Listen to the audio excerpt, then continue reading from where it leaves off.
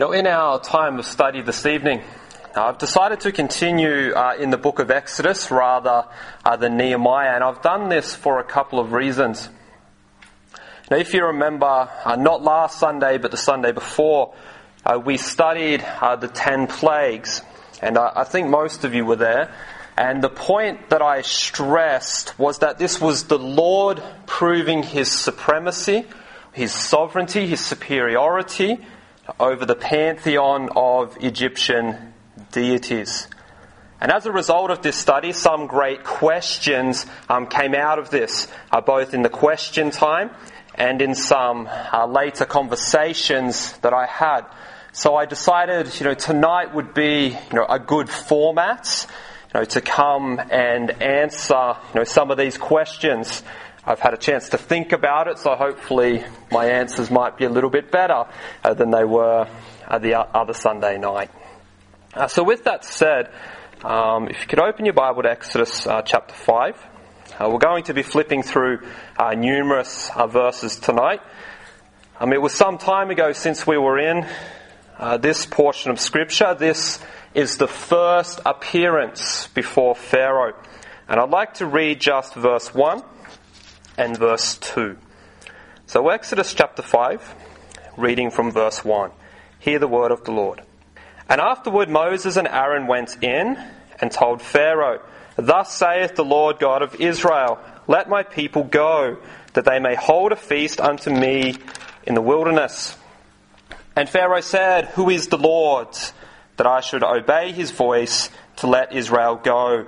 I know not the Lord, neither will I let Israel go. Amen. Now the title for the lesson this evening is Questions, Queries and Quandries. Let's pray. Our Father, we do thank you that you are the one and true living God.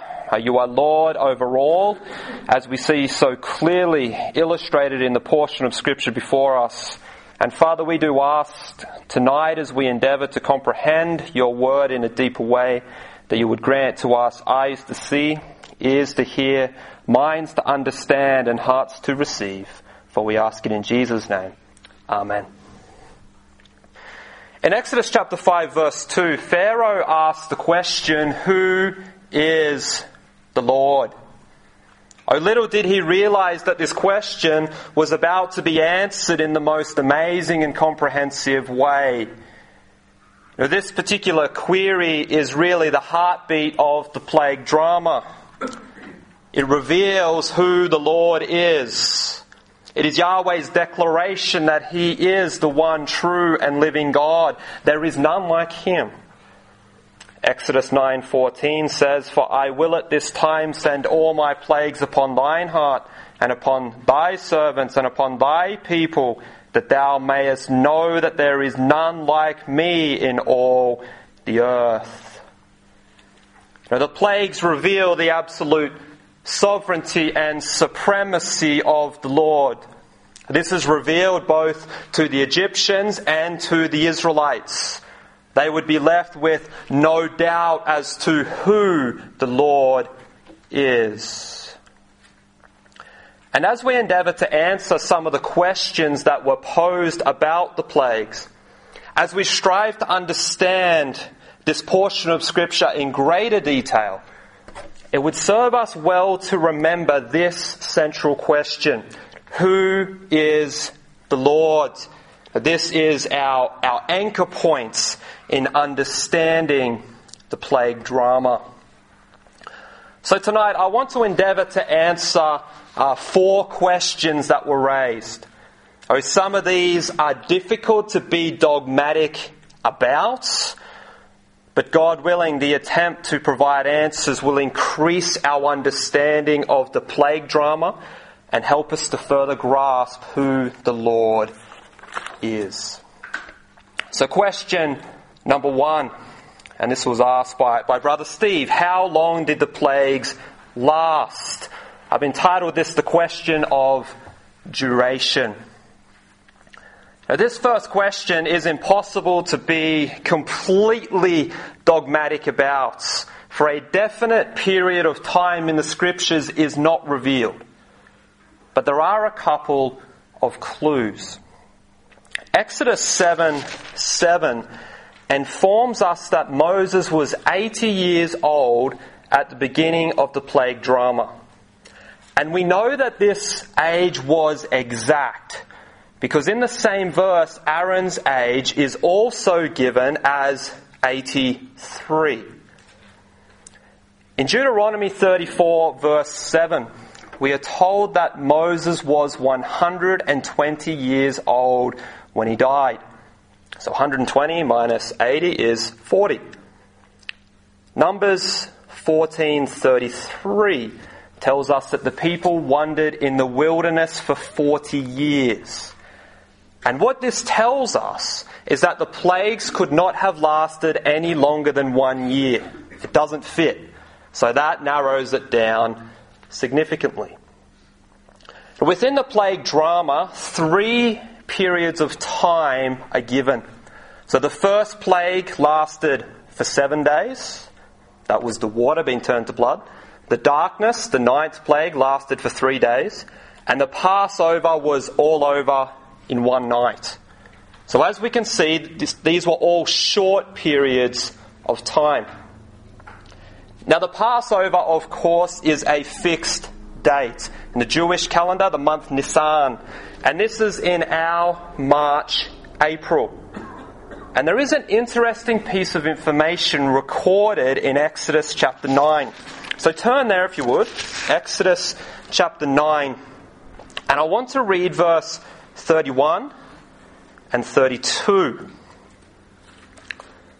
Exodus chapter 9, verse 31 says, "And the flax and the barley was smitten, for the barley was in the ear and the flax was bold. But the wheat and the rye were not smitten, for they were not grown up." So this is speaking of the 7th plague, which is the hail. So we know that the flax and the barley, which were destroyed from this plague, are in bloom in February. So it's the February time period when this plague hits. It also speaks about the wheat and the rye, which were not destroyed. Now these bloom a month or 2 later, and that is why they weren't destroyed by the hail. Also, when the 8th plague was sent, the swarm of locusts, God said they would destroy every plant of the land that the hail had left behind. So this tells us that it shortly followed the hail. So with all of this information, the time frame between the 7th plague, which was the hail, hit February, and the 10th plague, the death of the firstborn, the Passover, was no more than 2 months, possibly closer to 1 month. So I think it's logical to conclude that the plagues themselves did not run for all that long. And my reasoning is this, the devastation that they caused could not be withstood by any population for an extended period. If these plagues were running for 6 months at a time, it would completely destroy civilization. So I think the plagues themselves were short. But what is difficult to determine is how much time there was between the varying plagues. How long was there between the frogs and the lice, between the lice and the flies? And all that we can go off is the time between the 7th and the 10th plague. And if we take this as our standard, that is 4 plagues completed in a 1 month minimum or 2 months maximum time period, if we took that as our standard, this would mean there was a minimum time of 2.5 months or a maximum time of 5 months. So as I said, I cannot be dogmatic. It's definitely less than a year, but it's probably around 4 to 5 months from start to finish. So let's now bring the central question to this query. Who is the Lord? What time frame would best help reveal the glory of the Lord? And I would suggest the shorter the better. For man is prone to forget what happens over time, And the Egyptians would be prone to explain this all away if there were large time intervals between the plagues. So that's what I think about the time period of the plagues. So with the time frame roughly set, it leads to a second question, and that is the question of the death dilemma. Now, if the animals are killed in Plague 5, how are we to understand the further mention of animals? Do you know, I received this question a few years ago when I was teaching at Awana, which is a primary school age group in Grafton. And a year 4 kid asked me this question, and I've never thought of that before. So I thought I would answer that tonight. In Exodus chapter 9 verse 6, it says that all of the cattle died. So let's read that. Exodus chapter 9 verse 6 says, "And the Lord did that thing on the morrow, and all the cattle of Egypt died. But of the cattle of the children of Israel died not one." So we need to remember that this is the 5th plague. Yet in the 7th plague, we are told that all of the animals who were not under shelter would die. They would be hit by this hail. And then in Exodus 14, despite both of these plagues, Pharaoh still possessed 600 horse-drawn chariots pursuing the Israelites towards the Red Sea. How are we to reconcile this? Didn't all the animals die in the 5th plague? And we just determined that there wasn't a great time period between the plagues. It's not that all of the animals were killed in Plague 5, and then there was 5 years for all of the animals to replenish. That's not an option. So how do we explain this? Well, I think there are 3 possible explanations. Number 1, the animals were sheltered. So in the hail plague, a warning is given that all of the animals in the field who were not placed under shelter would die. And it has been suggested that this may have applied to the 5th plague also.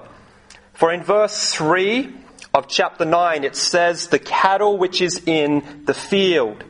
So perhaps there was sheltered livestock who was not in the field, and this kept them from being struck with this disease. And we see varying animals sheltered throughout the Old Testament, particularly those who belong to the king. For example, we see in 2 Chronicles 32:28 that King Hezekiah had stalls for all manners of beasts. And in 2 Chronicles 9:25, King Solomon had 4,000 stalls for his horses. And there are many examples, so perhaps this explains it. Now, the second possibility is that Pharaoh took the Israelites' animals. In the 5th plague, it's made clear in chapter 9 verse 6, the verse we read, that the cattle of the Israelites was spared from this deadly pestilence. Now, obviously this would have irritated the Pharaoh that his animals were dead and the Israelites' animals are alive. And maybe he confiscated the Israelites' livestock in order to replenish his own economy. Or he may have bought in cattle from elsewhere. So that's the second possible explanation. And the third is defining the term all, which we see in verse 6, all the cattle. The term all does not always mean everyone or everything, but can mean all sorts or many of them. Now, it is a generalization. Now, we use this term in this way all the time. Now, do you use your mobile phone much? Oh, I use it all the time. Now, when we hear that, we don't interpret it that the individual uses their phone 24 hours a day, 7 days a week. They sleep while using their phone. They're in the shower while using their phone and so forth. And perhaps this is how this term all is to be understood. Just like when we read in Exodus 7:24, and all the Egyptians digged round about the river for water to drink. We know that this doesn't mean literally everybody, for babies couldn't dig, the crippled couldn't dig, the elderly couldn't dig. But rather it is a statement that declares the majority were involved. And that is how we can regard the use of all in the fifth plague. So whatever option you prefer is fine. Maybe you want to combine a couple of the explanations. But what is clear is that there is no contradiction. This is another attempt to discredit the Bible, and again, this attempt fails. Now, the third question, and this was asked by Pastor Peter. Now, is there any extra biblical support for the plagues? The question of documentation. If you know anything about Egyptian history and trying to figure out how secular and biblical history fits together in this time period, you will know it's very complicated. And I am certainly no expert. So it's hard to figure out the exact time, who the Pharaoh was, and secular history is strikingly silent about Israel in Egypt. And that is not surprising, is it? Because you would hardly expect a ruler to document how his empire was devastated by these plagues and how it was that he lost his full brigade of elite soldiers and all of his chariots while pursuing a group of runaway slaves. Now, this is not the type of thing you would write down, so silence is certainly not surprising. But I have done some digging. And I've discovered some fascinating documents. How reliable or credible they are, I cannot be certain, but nevertheless, it's very intriguing. There is a document entitled the I Pure Papyrus. This was an ancient document that describes a great disaster that took place in ancient Egypt.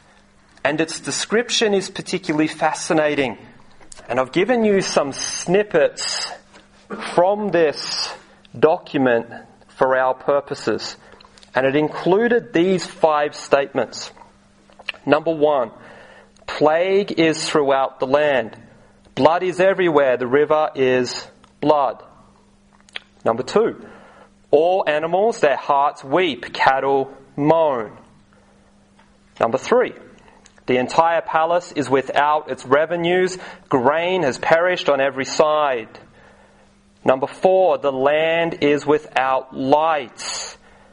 Number 5, the children of princes are dashed against the walls. He who places his brother in the ground is everywhere. It is groaning throughout the land, mingled with lamentations. There are some striking similarities within this document compared to the plague narrative as recorded in Scripture. And perhaps there is a correlation. Throughout my reading, I've come across some other interesting pieces of information.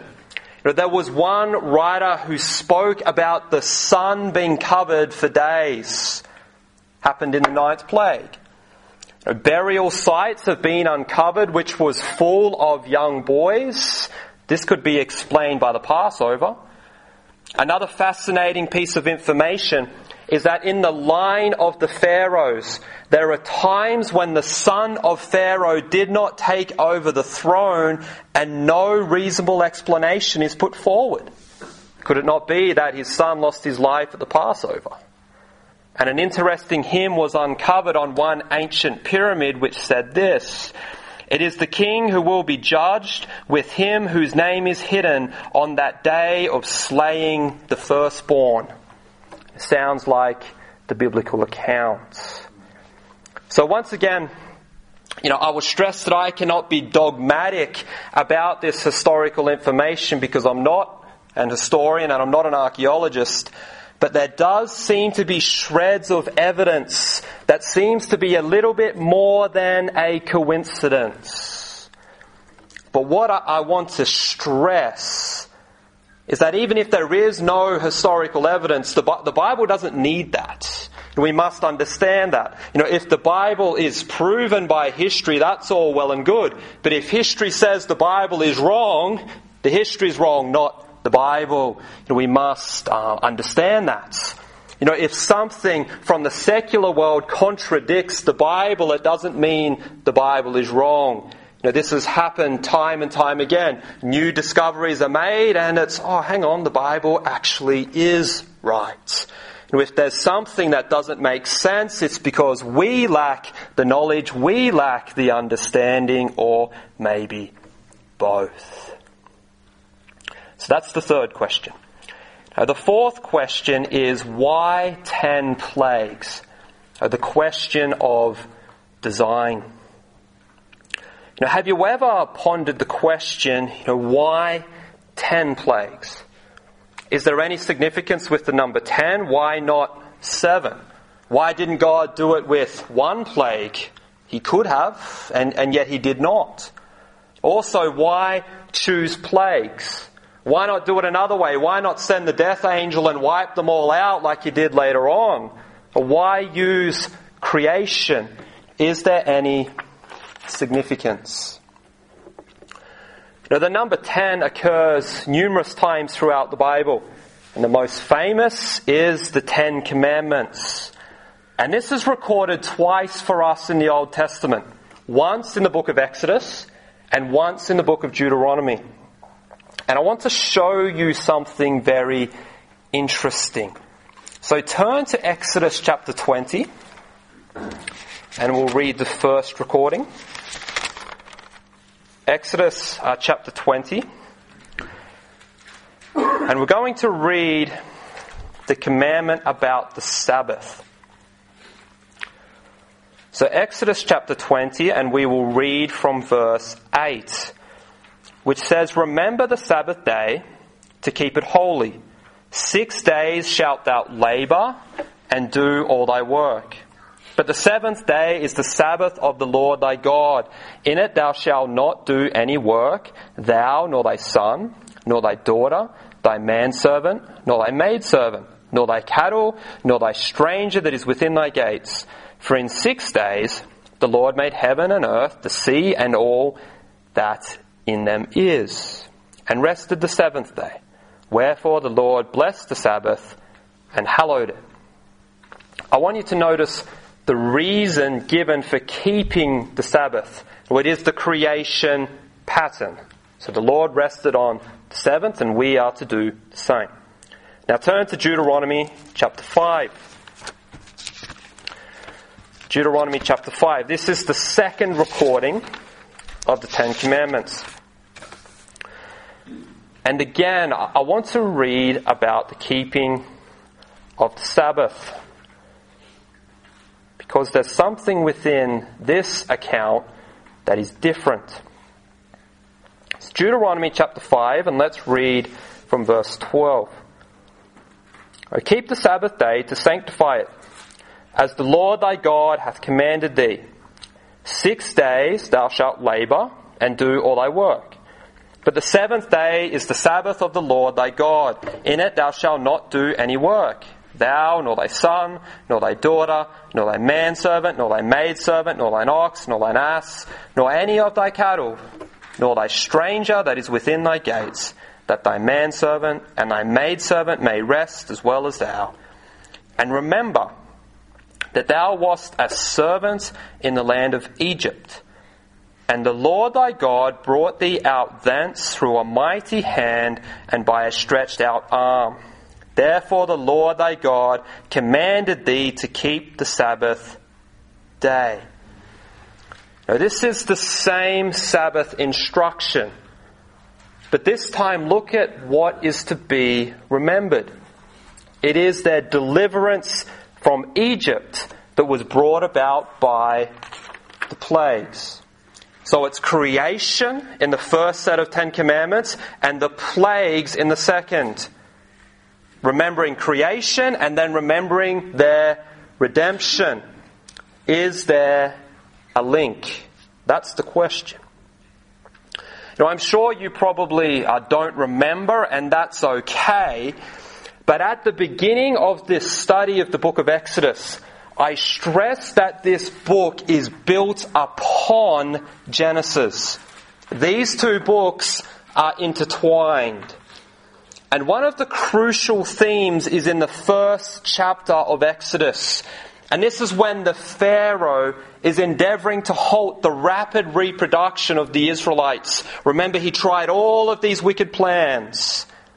And at the time, I highlighted that this was an attack against the creation mandates. The mandate to be fruitful and multiply. Here was Pharaoh attacking the creation order. And now, in the plagues, God uses the creation as his weapon to attack. Creation is one of God's greatest demonstrations of his power and his brilliance. Psalm 19 makes that clear. And in this case, God shows his power and his brilliance not by creating, but as one author puts it, decreating Egypt. And the 10 plagues are linked to the creation. It is interesting that the number of plagues in Exodus correspond to the 10 divine utterances by which the world was created and ordered. 10 times in Genesis 1 it says, "And God said." Verse 3, 6, 9, 11, 14, 20, 24, 26, 28, 29. 10 times, and there are 10 plagues. And notice with me the following parallels between the Exodus plague and the 6 days of creation. Now, this was pointed out by one scholar. He said this: on day 1, God separated light from the darkness, but in the 9th plague, light was blotted out. On day 2, God gathered the water into one place, but in the 1st plague, the water was turned into blood. On day 3, God made vegetation to grow on the land, but in the 7th and 8th plagues, he destroyed Egypt's crops. On day 4, he put 2 great lights in the heavens, but with the 9th plague, they ceased to shine. On day 5, God made the waters swarm with creatures, but the 1st and 2nd plagues ended with the death of fish and frogs. On day 6, God made animals and people, but the 3rd through to 6th plagues afflicted both man and beast until God finally killed every firstborn in Egypt. So as you can see, the plagues were certainly a decreation.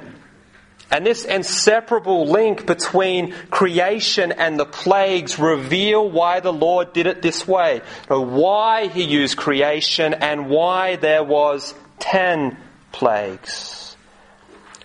And what we must understand is how these plagues reveal the true supremacy and glory of the Lord. Remember we considered the 10 gods that it confronted directly. But I want to show you something else that ties back into this. I've got 3 things. How the plagues, reveal the greatness of God. And number 1, it confronted Pharaoh. By bringing this chaos of the plagues out of the order of creation, it was a direct assault on the Egyptian way of life. In fact, it was a direct attack of Pharaoh.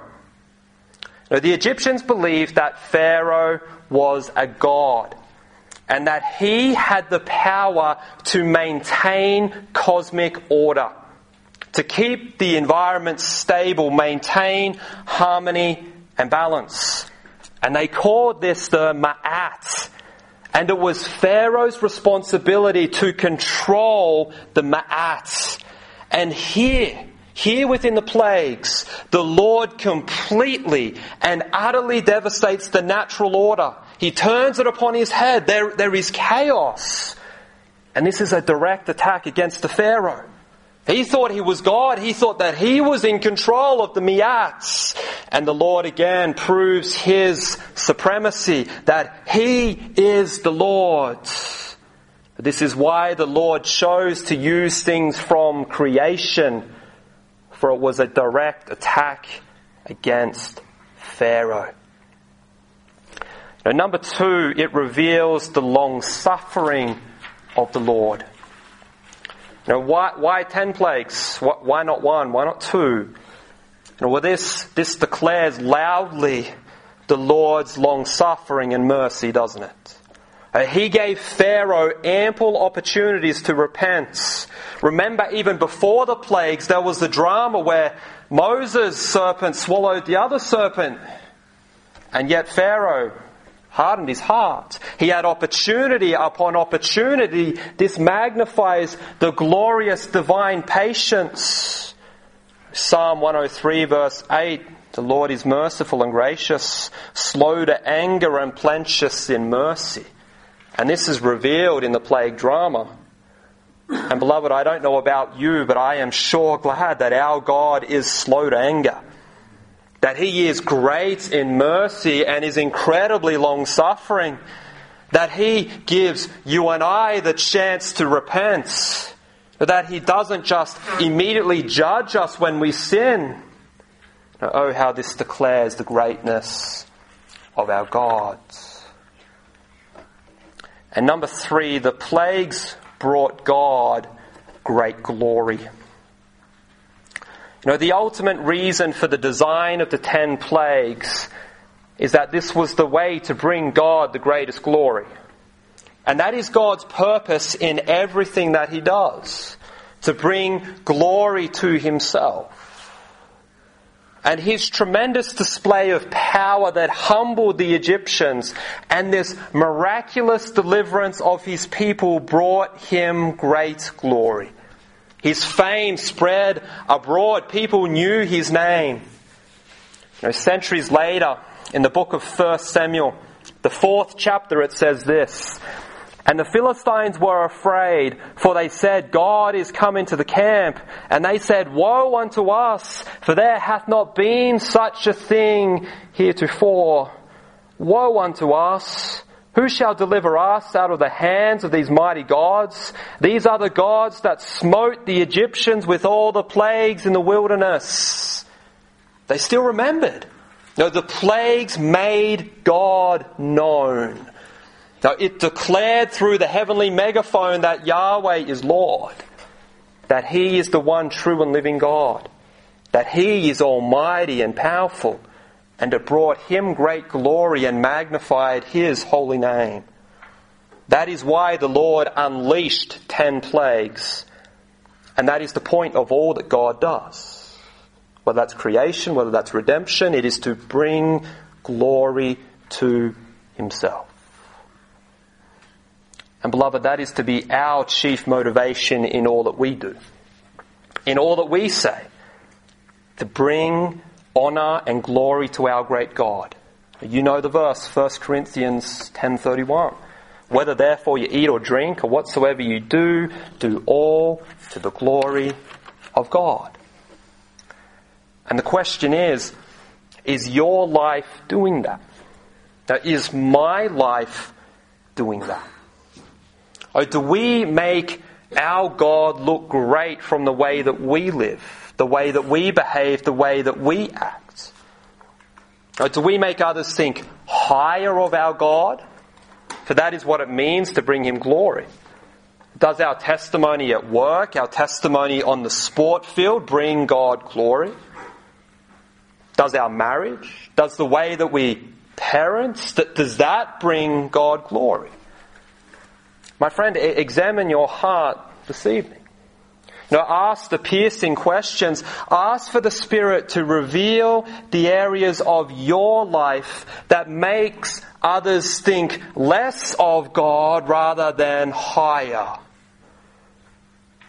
In all that we do, whatever that may be, however mundane that may be, we are to strive to bring God glory. That is to be our motivation in everything.